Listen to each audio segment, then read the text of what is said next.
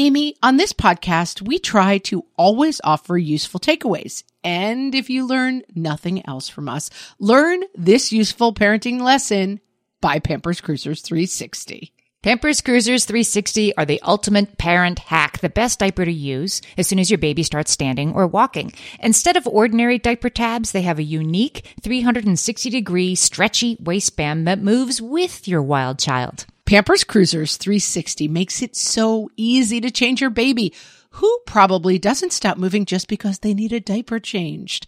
Just slide on to apply and away they go. And fear not, parents, Pampers Cruisers 360 offers an up to 100% leak-free fit, and they just got even better with a new blowout barrier. Need we say more? For trusted protection, trust Pampers, the #1 pediatrician recommended brand.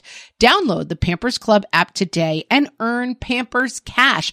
Then redeem your Pampers Cash for exclusive Pampers coupons, savings, and rewards. Only redeemable via Pampers Club. Pampers Cash has no cash value. I just didn't get the mom I was hoping for. What fresh hell? Laughing in the face of motherhood. Snap it, call it out. That is toxic. With Margaret Abels and Amy Wilson. You can't get pizza from a Chinese restaurant. A podcast that solves today's parenting dilemmas so you don't have to. Drunk Uncle Bob won't really help you with this.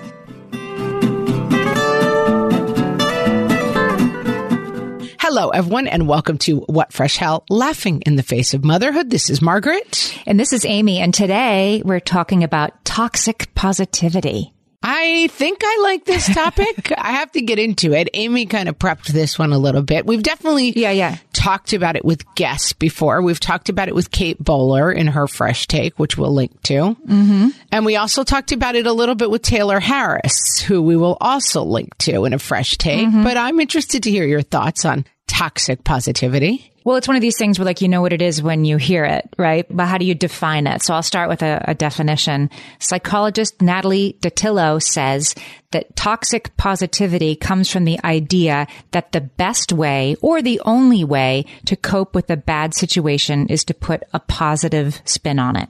Right. So some examples. Shall we brainstorm some examples of toxically positive things? Somebody might say, like, you got to look on the bright side. Right. It could be worse. This is a blessing. It's a blessing. God doesn't give you more than you can handle. You'll get over it. Right. And perhaps the most insidious one, especially at parents, at least you have other children. Yeah. At least you could have one child. So people with secondary infertility, right? All this stuff telling you that it's actually going to be okay in the most unhelpful way possible. Yes, I definitely recognize the problem. Toxic positivity. I'm feeling it. Kate Bowler was amazing talking about this. She has a terminal cancer diagnosis, although has survived for several years and writes beautifully on the topic. And the book is called No Cure for Being Human. And the idea is like, we have to be human and endure. And we don't always have to think like, we don't always have to be desperately trying to put a bright face on everything. I think it comes often from, I'm thinking about, Kate Bowler, somebody with an incurable cancer that she's living with, makes people profoundly uncomfortable. Yes. Right? Chronic illness, open-ended things that seem really hard. It's their discomfort that is coming out and them telling you, well, God wouldn't give you something you can handle, because the alternative to that is unthinkable, that you've been given something unhandleable. Right? Right. And this need and desire that we feel to hold things away from ourselves. And I also think this is the thing that I push back on a little bit about toxic positivity, is that it sometimes falls into the range of something that I don't like to spend a lot of time on, which is defining other people's reactions to things, because I just always feel like that's not that helpful. Like, yes, people will have horrible reactions, but our ability to control other people's reactions limited at best. So kind of calling out like, that's toxic positivity, like, okay, but what are we doing about it? What's the flip side? Well, I think I would say that we've talked before about standing in the receiving line at a funeral and having somebody say to you, well, heaven needed another angel, or, some BS you're not supposed to say to a grieving person. And I think talking about this and understanding this is not so that you in that moment can be like, snap it, call it out. That is toxic. Hashtag toxic positivity. We don't play that. Miss me with the toxic positivity. It's not for that, but it's that for me in my head, it would really help me in that situation, or it has helped me when I'm on the receiving end of that. Like, okay, they're saying that for them, not for me. They're saying kids are resilient because they really, really want to believe that. And that's why they're going to say that in the face of this difficult thing that they're hearing. It's for them, not for me. And I think being able to label it and hold it away from you is what will save you. And so that's why it's worth talking about. Yeah. So you're understanding it from your point of view and controlling it from your point of view. And also, as we discuss it as a concept more broadly that now more people hear about, I think there is some hope to say, like, let's try to let this thing go of always trying to, similarly to like, maybe we could stop greeting everybody by being like, did you lose weight? Like, I think we're getting better at that. Like we don't always have to greet everyone by commenting on their appearance or their weight. Similarly, we don't always have to respond with toxic positivity when we are in these situations. Right. And we don't always, for example, after 2 years of a pandemic, need to talk about the silver lining. Sometimes there don't have to be silver linings. There can just be pandemics. I have this conversation. Someone said to me a long time ago, I went to my mom with something and I just didn't get the mom I was hoping for, talking about her mom, that her mom had, maybe just decided that this was the time to lay the hammer down and be like, yes, you have made horrible choices and I don't know how you're getting out of this.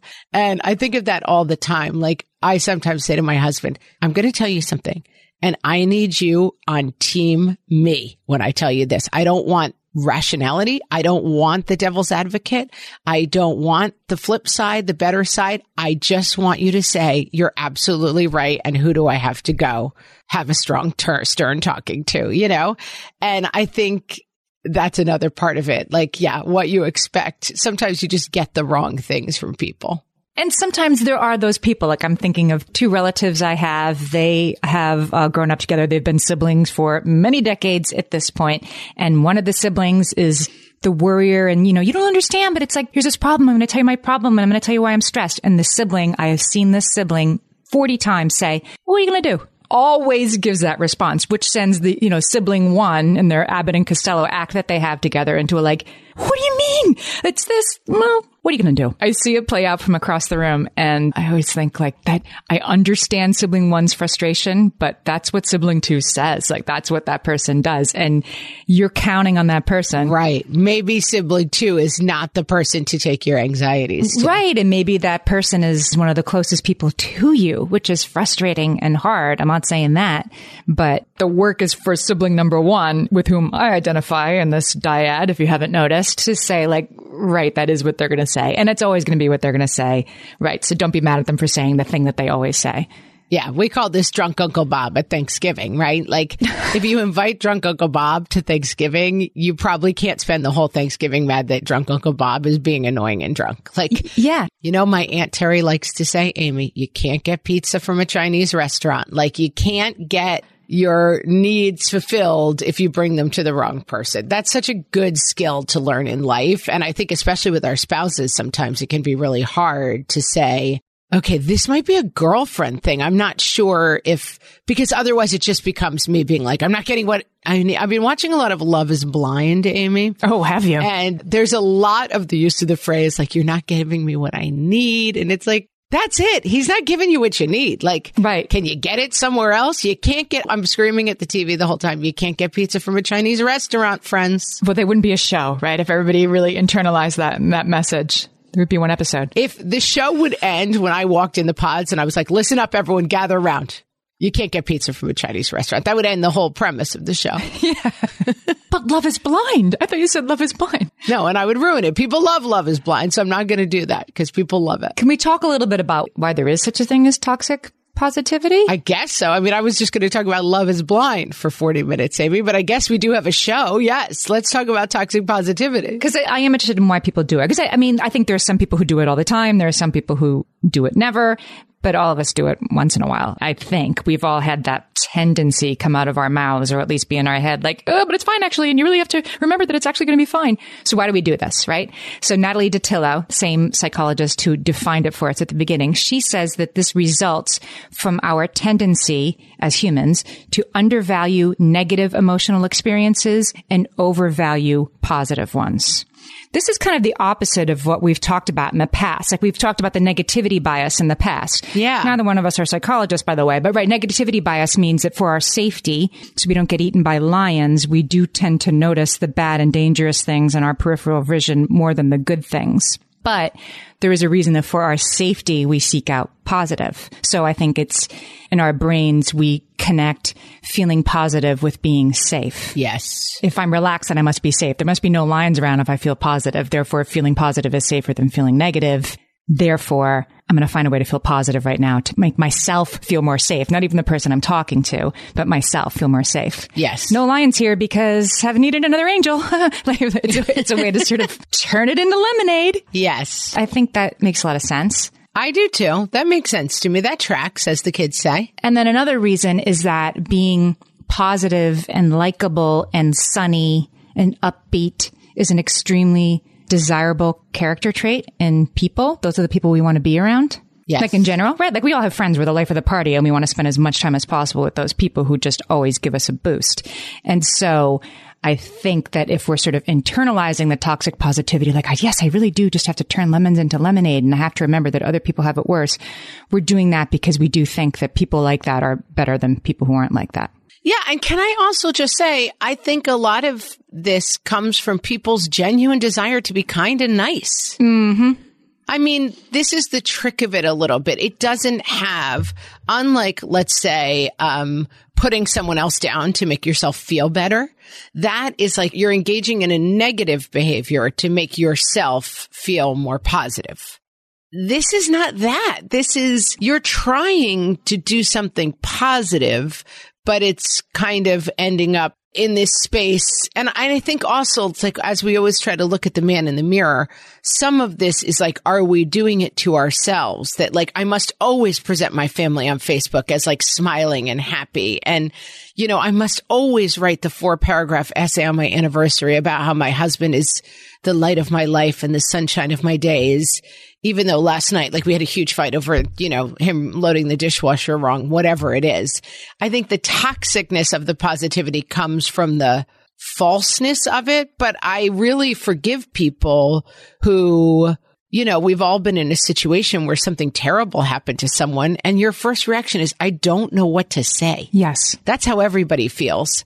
And so the thing I worry about a little bit with toxic positivity is it sets up like these traps of like, there's all these things you're not allowed to say. And then people just are like, I guess I shouldn't say anything. I shouldn't reach out because I'm afraid of saying the wrong thing. And I mean, I had that. I know I've had it in my own life where people have said to me sometimes like, well, I didn't want to talk to you about, let's say, like your mom dying because I didn't want to bring it up. And it's like, well, I didn't forget. Like, you can bring it up anytime. You're never going to, but I understand why people think like they're going to ruin my day if they mention it. But it also feels weird to be stuck in this space of like, let's not talk about that. And so I guess the question is like, how do you get around like not just the positivity of like, everything's fine, everything happens for a reason, and get to some more real human connection. Does that make sense? Yes, it is both. How do you not be that person? And that's the easy part, right? Or how do you sort of hold this well-meaning stuff at bay if it's not helpful to you? And it's more complicated when you get into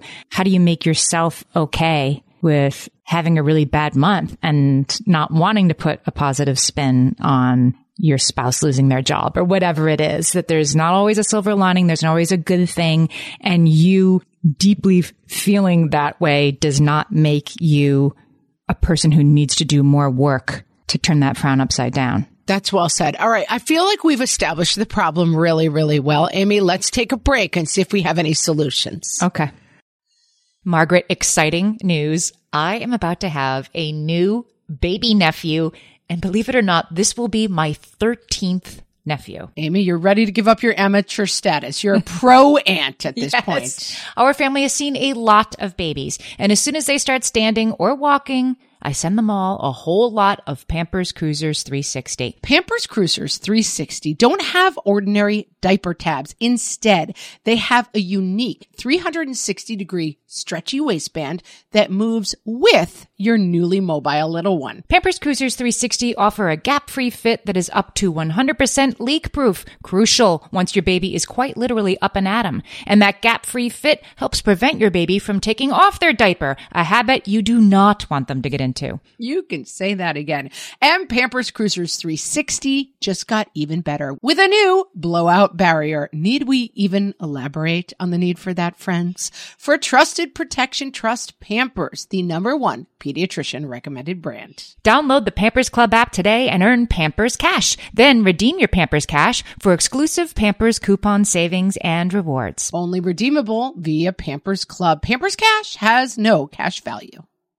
Margaret, when you've got kids, as just about everybody listening to this right now does, you're probably looking at what they eat and seriously wondering how they could possibly be getting all of the vitamins and minerals they need to grow big and strong. That's why Hiya was created, the pediatrician-approved, super-powered, chewable vitamin for kids. Hiya fills the most common gaps in modern children's diets to provide the full-body nourishment our kids need. And yes, even your picky eaters will approve. I know mine does. Formulated with the help of nutritional experts, Hiya is pressed with a blend of 12 organic fruits and vegetables. Then it's supercharged with 15 essential vitamins and minerals to help support our kids' growing brains and bodies. And Hiya vitamins are sent straight to your door, which means you set it and forget it and give yourself one less thing to worry about. We've worked out a special deal with Hiya for their best-selling children's vitamin. Receive 50% off your first order. To claim this deal, you must go to hiyahealth.com/fresh. This deal is not available on their regular website. Go to HIYAHEALTH, hiyahealth.com/fresh to get your kids the full body nourishment they need to grow into healthy adults. All right, Amy, have we established the problem of toxic positivity? Do we understand what we're up against here? Yes, although I do want to sort of underline that the research indicates that making happiness your goal backfires spectacularly. You're going to end up way more unhappy than if you didn't have this positivity as a goal in the first place, which I guess is what makes it toxic. Does that make sense? Say it one more time because I think it really does. Okay. So there is a tendency that we have, and I want to go back to why it is. I think there's a reason that we left out, which is interesting, but we have a tendency as a people to expect happiness and want happiness in ourselves and believe that that's the way to be, right? That's how we're going to live happier, longer, more successful, everything lives, be our best selves, is to be happy. And so when we're not happy, we are both feeling the sadness and then we're feeling frustrated at ourselves that we're not happy. Like Yes. We've got that laid on top of it, the meta emotion. And studies show that that leads to greater symptoms of depression and long-term benefits and well-being. That's what gets you really down in the dumps, is being sad and then mad that you're sad instead of happy. That makes a ton of sense to me. Yeah. That makes a ton of sense to me. I have a ton of stuff going on right now and I'm struggling to some degree with a lot of anxiety. And I have found that my desire to put a lid on that anxiety is not helping. It's definitely not minimizing my anxiety. Let's say that.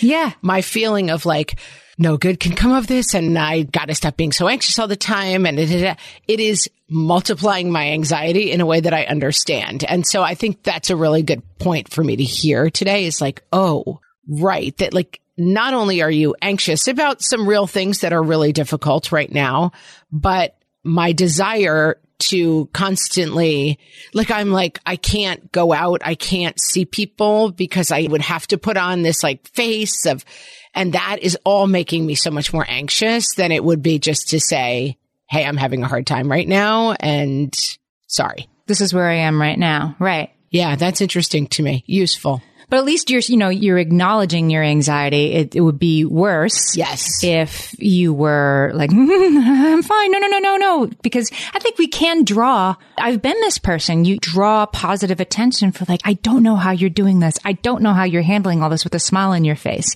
And you get kudos for that. And you get back pats for that, as we like to say. And that feels good. And so then you do something even worse, which is to try to suppress that you're feeling this stuff at all, right? Like, look how well I'm handling it. And the other thing that we haven't even like crossed the Rubicon on this, which is huge, is that we have kids. And so there is some degree to which, we've had people say to us, and I think it's a really good point, that like, I'm going to hold this for you because it's too heavy for you right now. And I think sometimes, when I have difficulties and challenging situations, I dealt with this a lot when my mom was ill. I don't want to come home and be sobbing at the dinner table and be like, I don't know how I'm going to do this. I don't know how I'm going to get through this. I don't think that's fair to put on my kids, Yeah. But I feel the burden, the extended burden of having to like take that deep breath when I take the key out of the ignition and walk in and be like, hi, how was your day? Oh, it was terrible. You'd like to yell at me for a little while? Okay.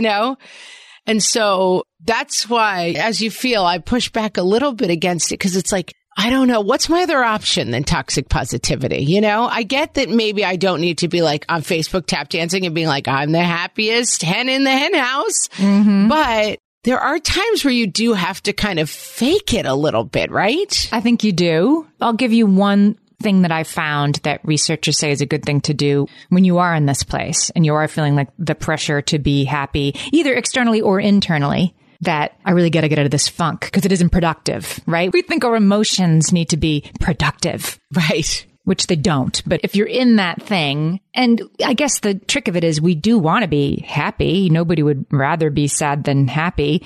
But we're sort of like, get happy right now. Stop it, I said. It's not working. Something that might work, researchers say, is that when you prioritize behaviors that maximize the likelihood of your future happiness. You're not doing anything to try to change how you're feeling right now, but you are prioritizing things that will maximize your being happier in the future. Studies have shown that's the way that people say 6 months later, you know what, I do feel better. So give me an example of that because I like the sound of it. Let's give me an example of that. Yeah, exactly. They said this is when people find things that give them engagement and purpose and that are completely unrelated to your struggle. Yeah. So if you have a kid that's sick, fundraising for that rare illness would give you engagement and purpose, but it might not give you the happiness you need as much as selling Girl Scout cookies. It's something that gives you connection, engagement, purpose that has nothing to do with the thing you're struggling with. And then has rewards that are not in the next 5 minutes. Yeah, I think that makes a lot of sense. And this is, I point a lot of people towards, just doing work for others somehow, like whenever I know people who are really struggling, it's like, it can really help.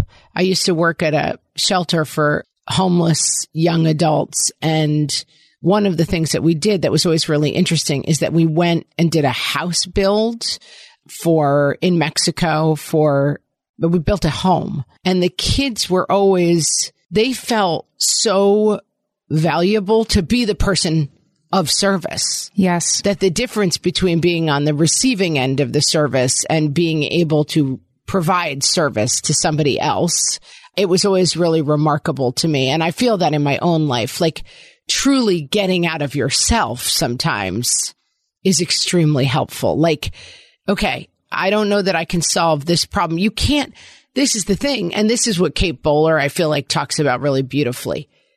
There is no cure for being human. Like the things that happen to you, the things that befall you, the realities that are difficult, the unhappinesses that will come, unfixable. This can't be fixed. But how you choose to spend your time being human is what will define your life. That's helpful. Deep, man. You and I have a shared Catholic heritage, Irish Catholic, which I think gives into some of those, like, what do you have to feel sorry about? Other people have it worse than you. And I think in the past, I've looked at this, well, you go do a Habitat for Humanity so that you can put on the hair shirt of like, how dare I have a negative emotion when other people have it worse?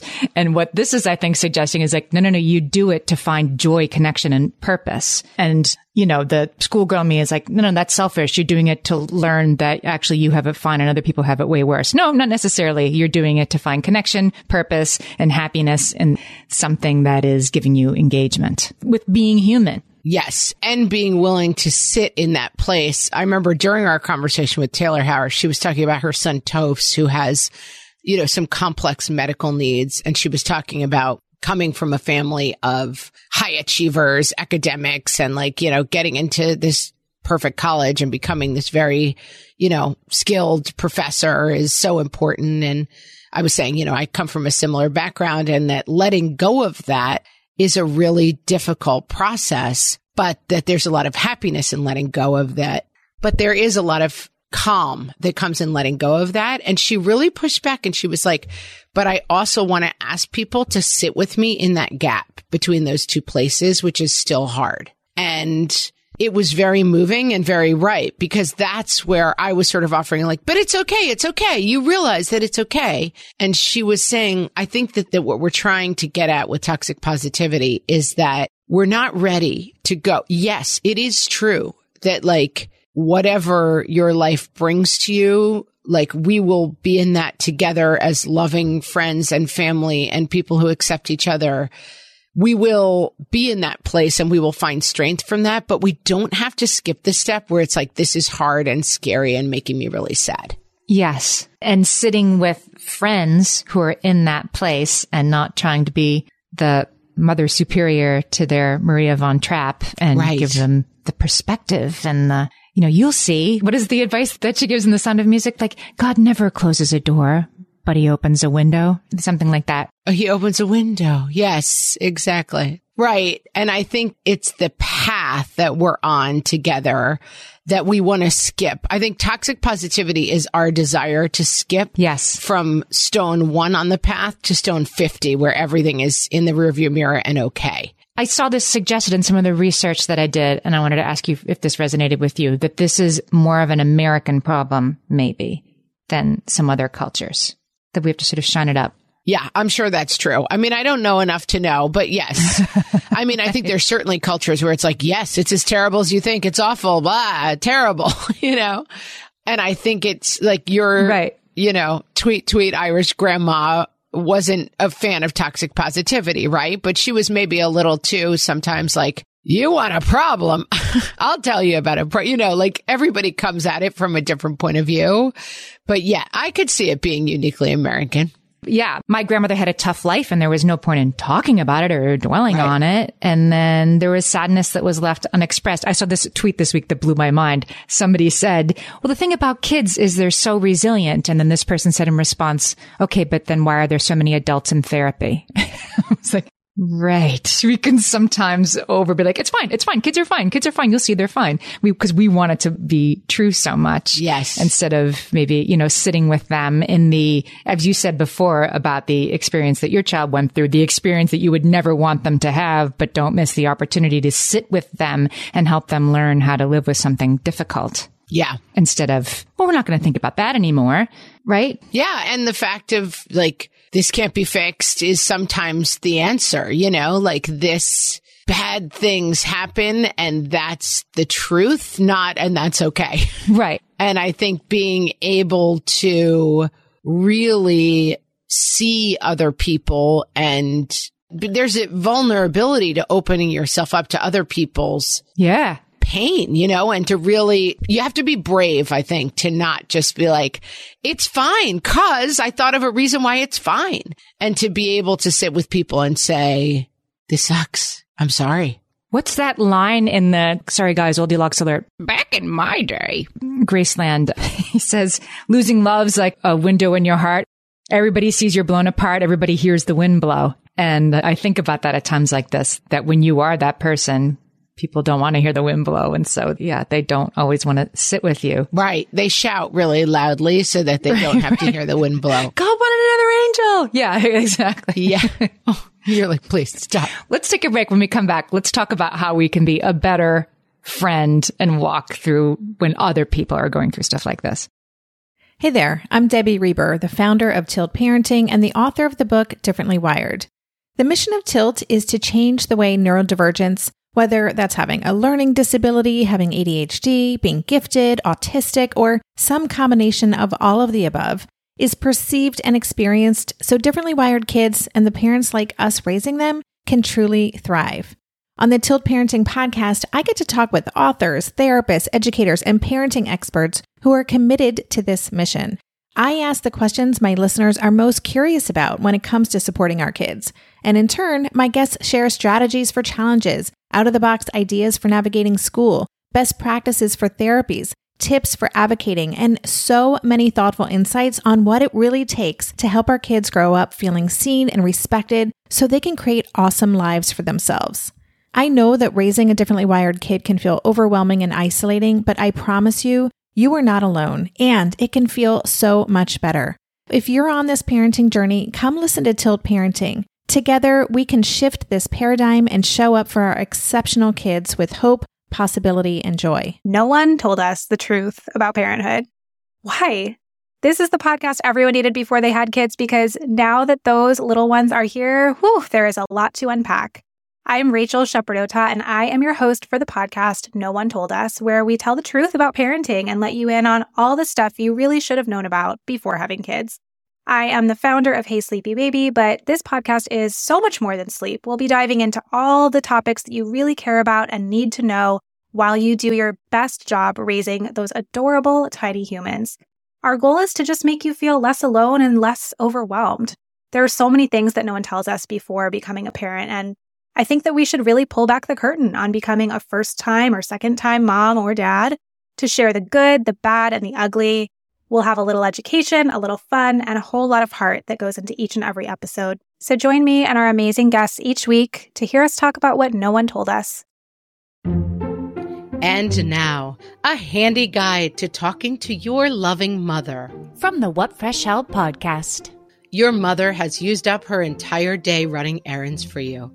She's spent hours scanning Pinterest recipes and preparing a new dish, even though she'd rather have been lying in bed and catching up on episodes of her favorite reality TV show.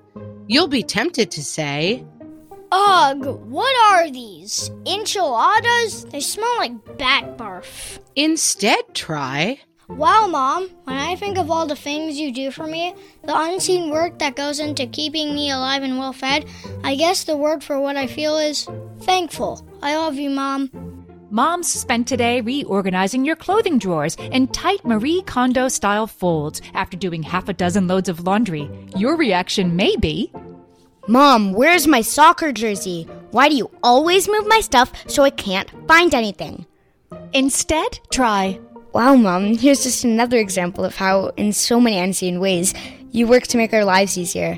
Since I can figure out how to use an iPad, I bet I could use the washing machine too. In fact, I'd love to. This evening, your mom stopped reading an engrossing novel to instead Google Common Core guidelines and help you figure out what the heck the bossy R is in order to help you with your homework.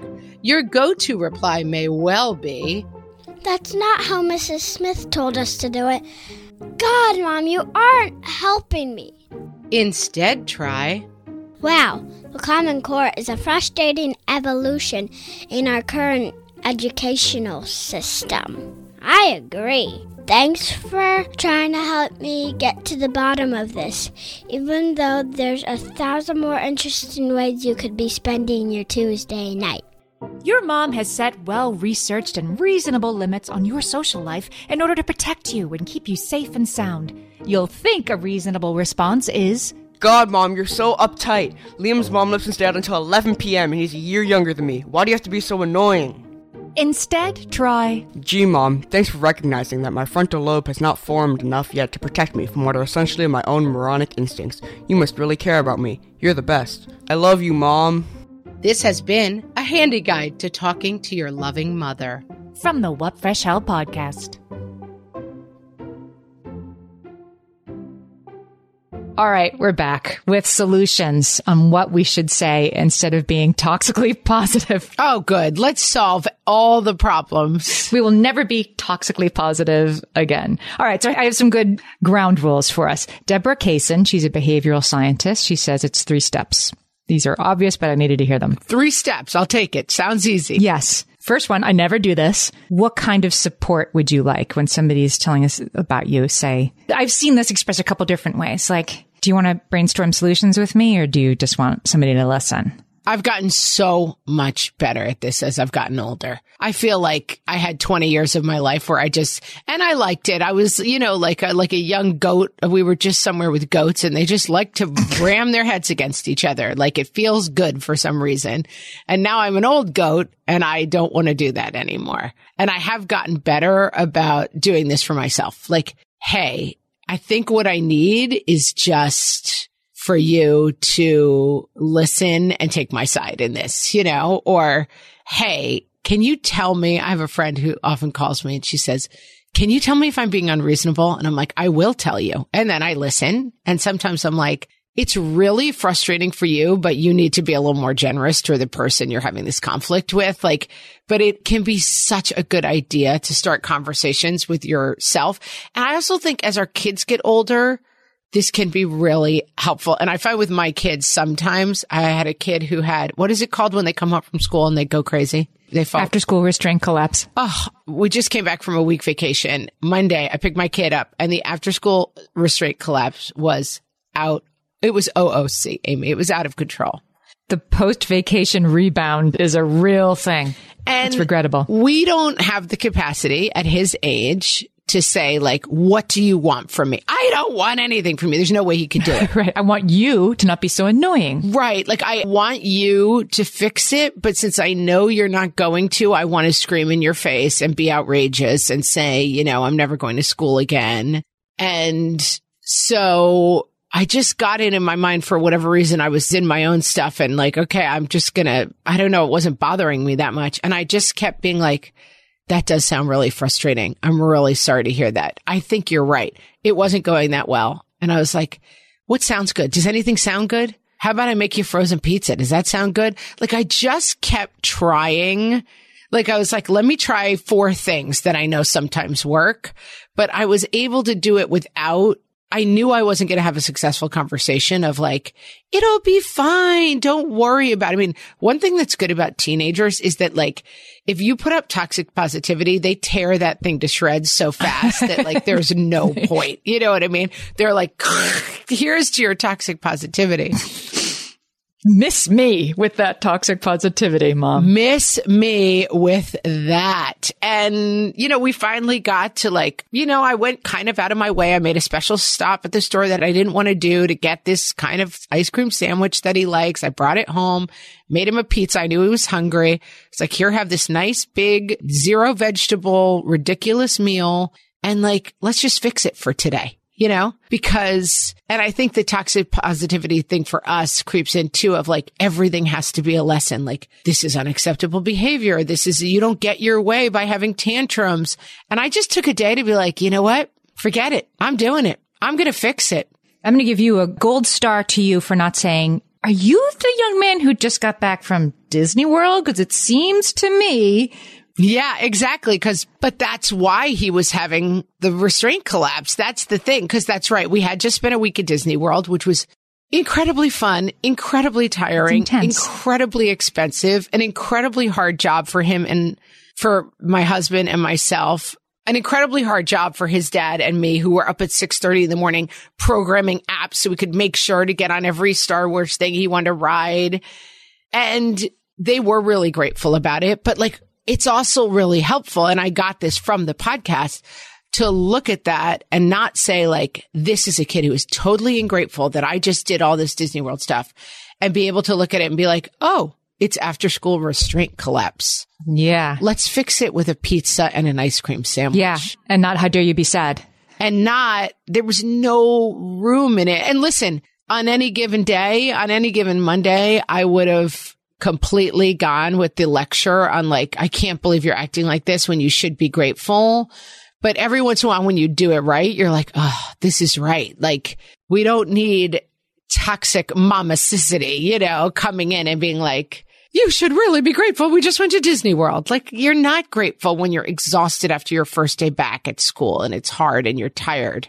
I'm thinking about this first thing of saying, like, would you like me to do this? Would you like me to do that? I'm not sure I'm always there for being asked that question, but I could do a better job of answering that question up front. I'm not having a hard time with my spouse. I'm having a hard time with something, and I want to discuss it with my spouse, and my spouse in a loving way will try to react with a fix, and well, you just have to, what are you going to do? That's not who I was talking about before, but what are you going to do sort of reaction. And so I need to head that off the pass. Like, I really need you to just sit with me in this and just know that this is hard. Yeah, I'm not asking you to fix it, that I can do a better job of preempting that first by asking for what I need. Yeah. Which isn't always, we shouldn't put that on the person who's suffering, but. Yeah. And I also think, no. And you also have to know this for yourself to a certain degree. You cannot begin every conversation with like, yeah, I would like you to react this way. That's not always going to happen. But I also think it's always a good idea in dealing, when we've dealt with tough situations within my family, my extended family, my nuclear family, we pretty much know this person is the hammer. This person is the good cop. This person is the negotiator. Like, people bring their own skills to a situation. And so don't go to the hammer when you need the negotiator. That's where you've got to solve this problem to a certain degree. That's what I mean. And like, you can't solve other people's toxic positivity. You can try to control it and you can try to get under it by asking for what you need, but don't go looking for pizza from a Chinese restaurant because you're going to walk away hungry and mad. Drunk Uncle Bob won't really help you with this. He's not really here for a long talk. No, he's never going to come to Thanksgiving with a gift and be respectful and then leave. It's not going to happen, people. All right. What's number 2? Number 2 is to validate. This is when you are on the receiving end of somebody who needs support rather than resorting to #good vibes only. What can you say, instead? Yes. So the first thing is maybe to say, like, what kind of support are you looking for? Which you might be able to read without having to even say that. But the second thing is to validate their emotions. It's so important, and it's what gets missed. And it's what, when somebody says to you, well, look on the bright side, it could be worse. At least you have a roof over your head or whatever. You're completely invalidating the emotion of the person who's trying to express to you their sadness, despair, whatever. We need to just say, like, that must be so hard. That's all you have to say. Like, I don't know why we make it so hard and think we have to give them these pithy aphorisms of bluebird, hope, when really it's just, God, that must be hard. I don't know how you're getting through this right now. That must be so difficult. It's so much simpler, isn't it, than what we can tend to do? Yeah. And I would say also reach out. That's what I would say in general, that I have a tendency, no one kind of wants to insert themselves in other situations. And people do this, when you have a tragedy, you definitely notice some people who like, some rubberneckers. They come out and they're like doing the full, operatic reaction. And you're like, wait, you're like a 13th level person to this. You know what I mean? Like, that does happen. But I think you can never go wrong. I mean, everybody's had this thing of like, do I know this person well enough to say something? Should I go? Should I, you don't want to be perceived as that rubbernecker person who's just there to be part of someone else's story. But I've never ever had the experience of being like, I have had the experience of like, okay, enough already, with somebody who came and carried on a lot and kind of pulled focus. But people who came in who were like, I was your person who you lost's car mechanic and we always had a really nice thing. The fact they walked in the door is always moving. Mm-hmm. Like, put your face in, say, I'm sorry, and be part of it. And then don't take it to the place of like, and my final word is everything happens for a reason. It'll all be fine. Bye-bye. Just showing up and saying, I'm sorry is all that is required. But be brave enough to do it. It's so much simpler. Yeah, it's brave to do it. And it's brave. So the third part of what we have to do is to then reinforce. So we make sure we're offering the help that's being asked, which is usually listening and support. Second is validate emotions instead of try to get them to change them in real time in front of you. And the third time is just reinforce that you are there for this person. This must be hard. And is there anything I can do to help you? Is there anything I can do to make it easier? You're not alone. That kind of thing is better than. And I've told the story before about being at a really difficult funeral with someone and people were saying really stupid things. I mean, bad things. And I remember this person just said, whatever anyone says to me, I'm going to try to remember they showed up and I'm going to try to just hear, I love you. And it was like, what an amazing thing to be able to try to do, you know, like you can't stop the reaction that people bring to you. I think that's always a really important thing to remember. Like you can't expect people to react correctly because it's not going to work. Right. But you can ask for what you need. You can get people who are in your lives to shield you from people. I mean, that's a nice thing to offer sometimes, friends or at a reception after a death. It can be a really helpful thing to be like the bodyguard for the person. You know what I mean? Like, who do you want to talk less to? Mm-hmm. I will go take that person out and be like, I really need to tell you, you know, how important you are, whatever it is. So you have to be able to control yourself to a certain point. But I think for us, the braveness to not be like, let's drown out the wind with my screaming and just be like, okay, let's sit here together in this and feel however we feel. And that's okay is the bravest thing that we can do. And that you're being brave when you don't have to take in this like, but I should be feeling differently. Like, no, you don't. You don't have to be feeling differently. And you're very brave to be feeling how you're feeling. And it's their fear coming out, not even their judgment of you. It's just their fear. That would help me, I think, a little bit to sort of reframe this instead of like, God, you're right. I am lucky and I shouldn't dwell on the bad stuff. No. Yeah. Don't let other people drag you into that for sure. There's a great part in, Eat, Pray, Love, that book, Elizabeth Gilbert. Yeah. She's working at like an ashram or something. She's like a normal person who kind of gets involved in like this ashram, you know, meditative lifestyle. And she's checking people in. She's working there. And the guy who she's working with has been there forever. And people are like, I don't have my reservation. And she's like, these people are so annoying. They're so this, they're so that. And the guy was like, isn't it hard to see how afraid they are? And like, it's going to be so nice to be able to help them. And it is like, just, you can only reframe your own brain, you know? And like, isn't it nice to see that they tried and showed up? And then if you need someone to keep them the heck away from you, that's fine too. Get a bodyguard on board. Yeah. You solved it. Oh, we solved it. It's hard. We always do. Always, Amy. There's so much toxic positivity out there, but we're here for you. We know everything's not always all right, guys, and that's fine too. We'll make it through whatever we do. It's pretty good. Even literally days after you got home from Disney World, sometimes there's ups and downs. Yes, exactly. If you want to do something for us that is positive and completely non-toxic, why don't you go leave a rating or review for the podcast, friends? Wherever you listen. Like right where you're listening, like right now, like throw the stars, give the love. Even better, hit the little share button, the little square with an arrow, and forward this episode to a friend who could use a little non-toxic, non-judgmental, I'm here for you. We've been here a while, friends, but we're always trying to grow, and that really helps reach new listeners. So thank you. And until next week, friends, we hope that your positivity is all entirely non-toxic.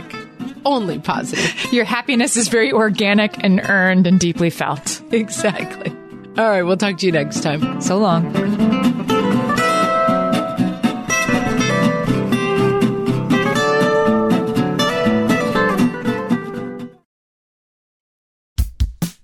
Oh, hey, everybody. It's us, Blair and Molly, your old pals from Toddler Purgatory. Two moms who are also actors, who are also creative beings, who sometimes feel stuck. And this is our new podcast, Unsticking It with Blair and Molly. What happens when your creative spark just seems to disappear? Gone. Poof. Bye. See ya. What happens when life gets in the way of your creativity instead of nourishing it? That's what happened to Molly and me. We felt like the thing that drove us creatively stopped working and impending doom had in fact impended. Totally. So we decided to do something about it. And that was steal ideas about getting unstuck from the most creative people we can find. We talk to guests about how to break through the mucky, gluey, sticky wall that can get between you and your creativity. We hear about their journeys, their successes, their challenges, and even their bougie coffee shop orders.